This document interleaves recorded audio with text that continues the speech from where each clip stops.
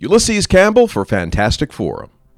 Eternals, the latest movie from the popular culture powerhouse that is Marvel Studios, is a complicated picture. Based on the work of prolific comic creator Jack Kirby, this project cherry-picks not only from the original series, but substantially from subsequent work on the title from other creators, notably Neil Gaiman.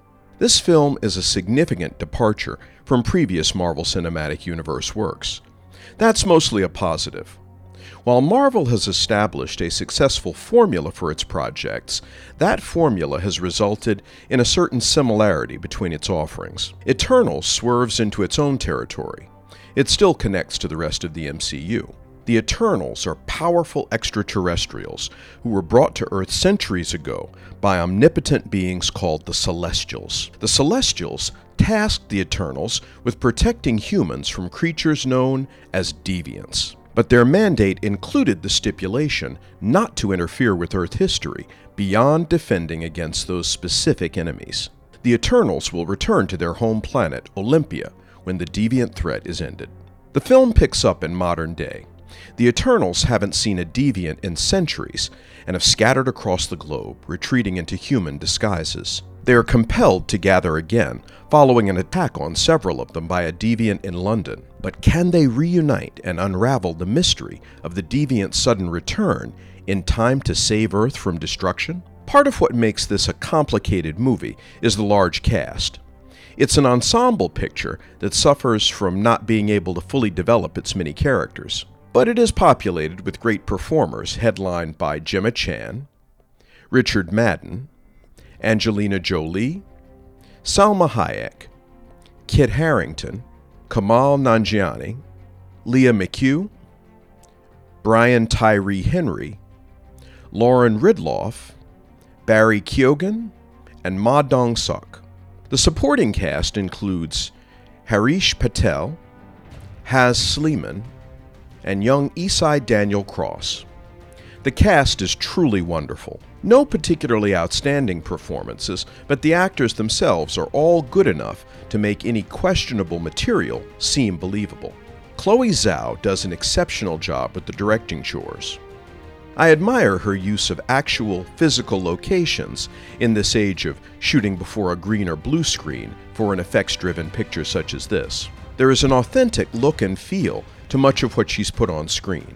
Yet another example of Marvel hiring a relatively unknown talent who elevates themselves by the work they produce. Zhao also co-wrote the screenplay, along with Patrick Burley and Ryan and Kaz Firpo. The screenwriters have threaded together a complex tale with numerous characters and made it, for the most part, manageable. In many ways, the movie is all over the place. The disjointed feel comes from the number of main characters and the regular flashback sequences. The final act delivers, although it isn't enough to redeem the film's shortcomings. There are some milestone moments for Marvel as they introduce their first openly gay character and same-sex couple. And there is a scene in which two main characters enjoy a moment of sexual intimacy, which has been unheard of in an MCU picture up until now. Yet another way this film distinguishes itself. One wonders if this more mature direction will continue for other Phase 4 movies.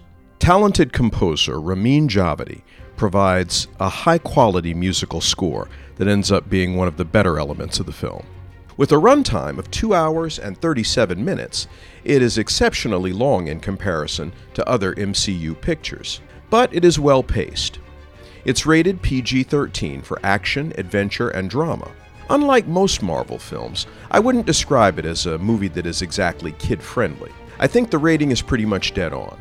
Take children younger than 13 at your own risk. Despite its convoluted narrative, I enjoyed the movie. As a fan of the comic book source material, I loved the usual Easter eggs that were included. You may expect 2 post-credit sequences. Don't get out of your seat too early. While I found it a satisfying movie-going experience, the convoluted story and problematic early acts detracted from what the filmmakers were attempting. An ambitious offering that doesn't quite achieve its objective. 2 stars out of 4. Ulysses Campbell for Fantastic Forum.